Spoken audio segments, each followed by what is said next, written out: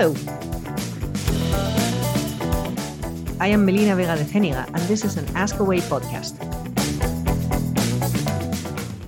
We analyzed the results of the Voyager trial deeply in a previous podcast, which, by the way, has proved to be one of the most listened to podcasts of the ESVS series, quite a hit. Briefly, the dual pathway, that is, the strategy of combining rivaroxaban 2.5 milligrams twice daily with aspirin 100 milligrams daily, obtained significant reduction of roughly 15% in the primary composite efficacy endpoint of acute limb ischemia, major amputation for vascular causes, myocardial infarction, ischemic stroke, or death from cardiovascular causes, compared to aspirin alone or rivaroxaban alone. And we researched the best medical treatment we can offer the patients in the light of current evidence in different clinical scenarios in another series of very popular podcasts. If you haven't listened to them yet, I recommend you look them up. This is a topic that has raised great interest among our listeners. And in the present short series of podcasts, we are going to try to answer common doubts regarding the dual pathway strategy. We have with us Professors Sebastian Debus and Rupert Bowersax, two of the main investigators of the Voyager trial. Thank you very much for making the time to be with us today to answer our questions. Hi, everybody. Thank you very much, Melina, for this opportunity. So we begin this short series with the risk of bleeding associated with this strategy of a mid-dose direct oral anticoagulant with single antiplatelet treatment. My first question is, should we assess the bleeding risk of a patient, for example, with the CHA2DS2-VASc scale, like the cardiologists do, before prescribing the dual pathway medication for a given PAD patient?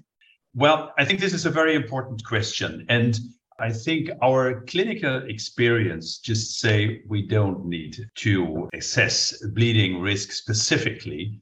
There are, of course, patients already receiving therapeutic dosage of NOACs and so on. And so those patients are different. But overall, I don't do this in my clinical experience. And I don't see major bleedings actually in my clinical practice here. And data don't suggest this out of the literature so far. Sebastian, absolutely, I agree. And we don't have a HAS-BLAD score for PAD patients. On the other hand, I think it's also good to be aware of the SMPC of drugs like clopidogrel or aspirin or rivaroxaban. And of course, if there's a patient who had a prior intracerebral hemorrhage or ischemic stroke or a recent GI bleeding, or anemia because of a GI lesion or so, or if he or she's on dialysis, extreme old age or so, that would be reasons for me to think about adding an additional antithrombotic drug here. And I would also look at the hemoglobin value. And if, this old lady has a hemoglobin of 10 gram per deciliter, there's something not right. And so I'd be a bit careful here. Yeah, I fully agree, Rupert. What were the incidents and the most common bleeding events in the Voyager trial?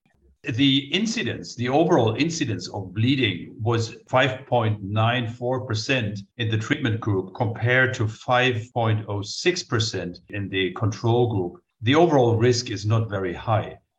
We have some new analysis from John Eichelbaum, and he looked at the COMPASS trial at the dual pathway inhibition. And what he found was that the gastrointestinal bleeding was more prominent with Riva compared to placebo. That's always a placebo comparison. So there was 1.5 versus 0.7 or so. The severe ones like intracranial, like we saw in Voyager, these fatal bleedings, intracranial, they were not increased. And in Voyager was even lower. So that's something where we need to pay attention. Yeah, and these are overall more or less minor bleedings. So if a patient treated with dual pathway strategy develops a minor bleeding event, what should we do? Interrupt the dual pathway? For how long? And when should we restart it? I would just interrupt dual pathway.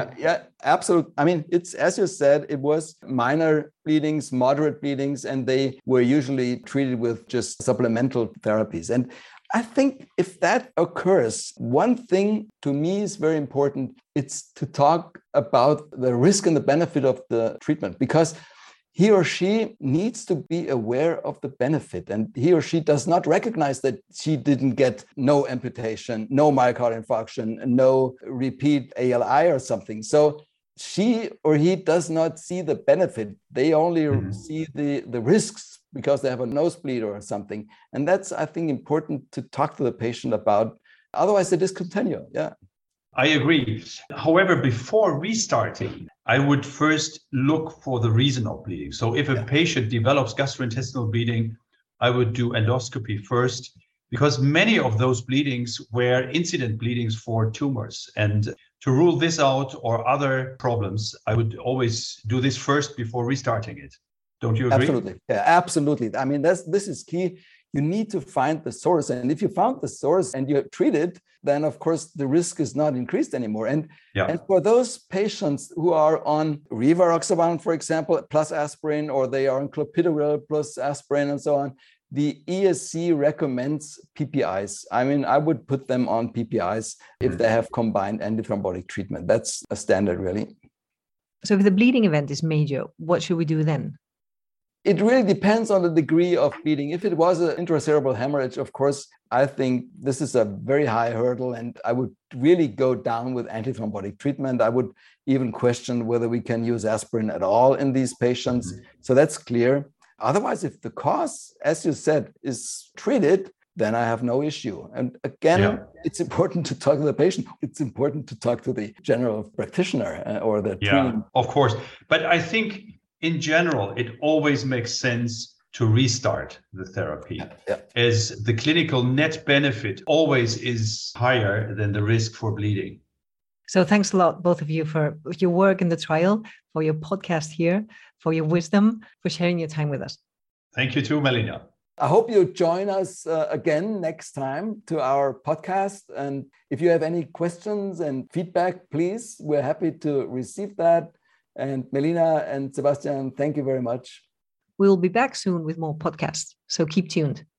Take care. Bye.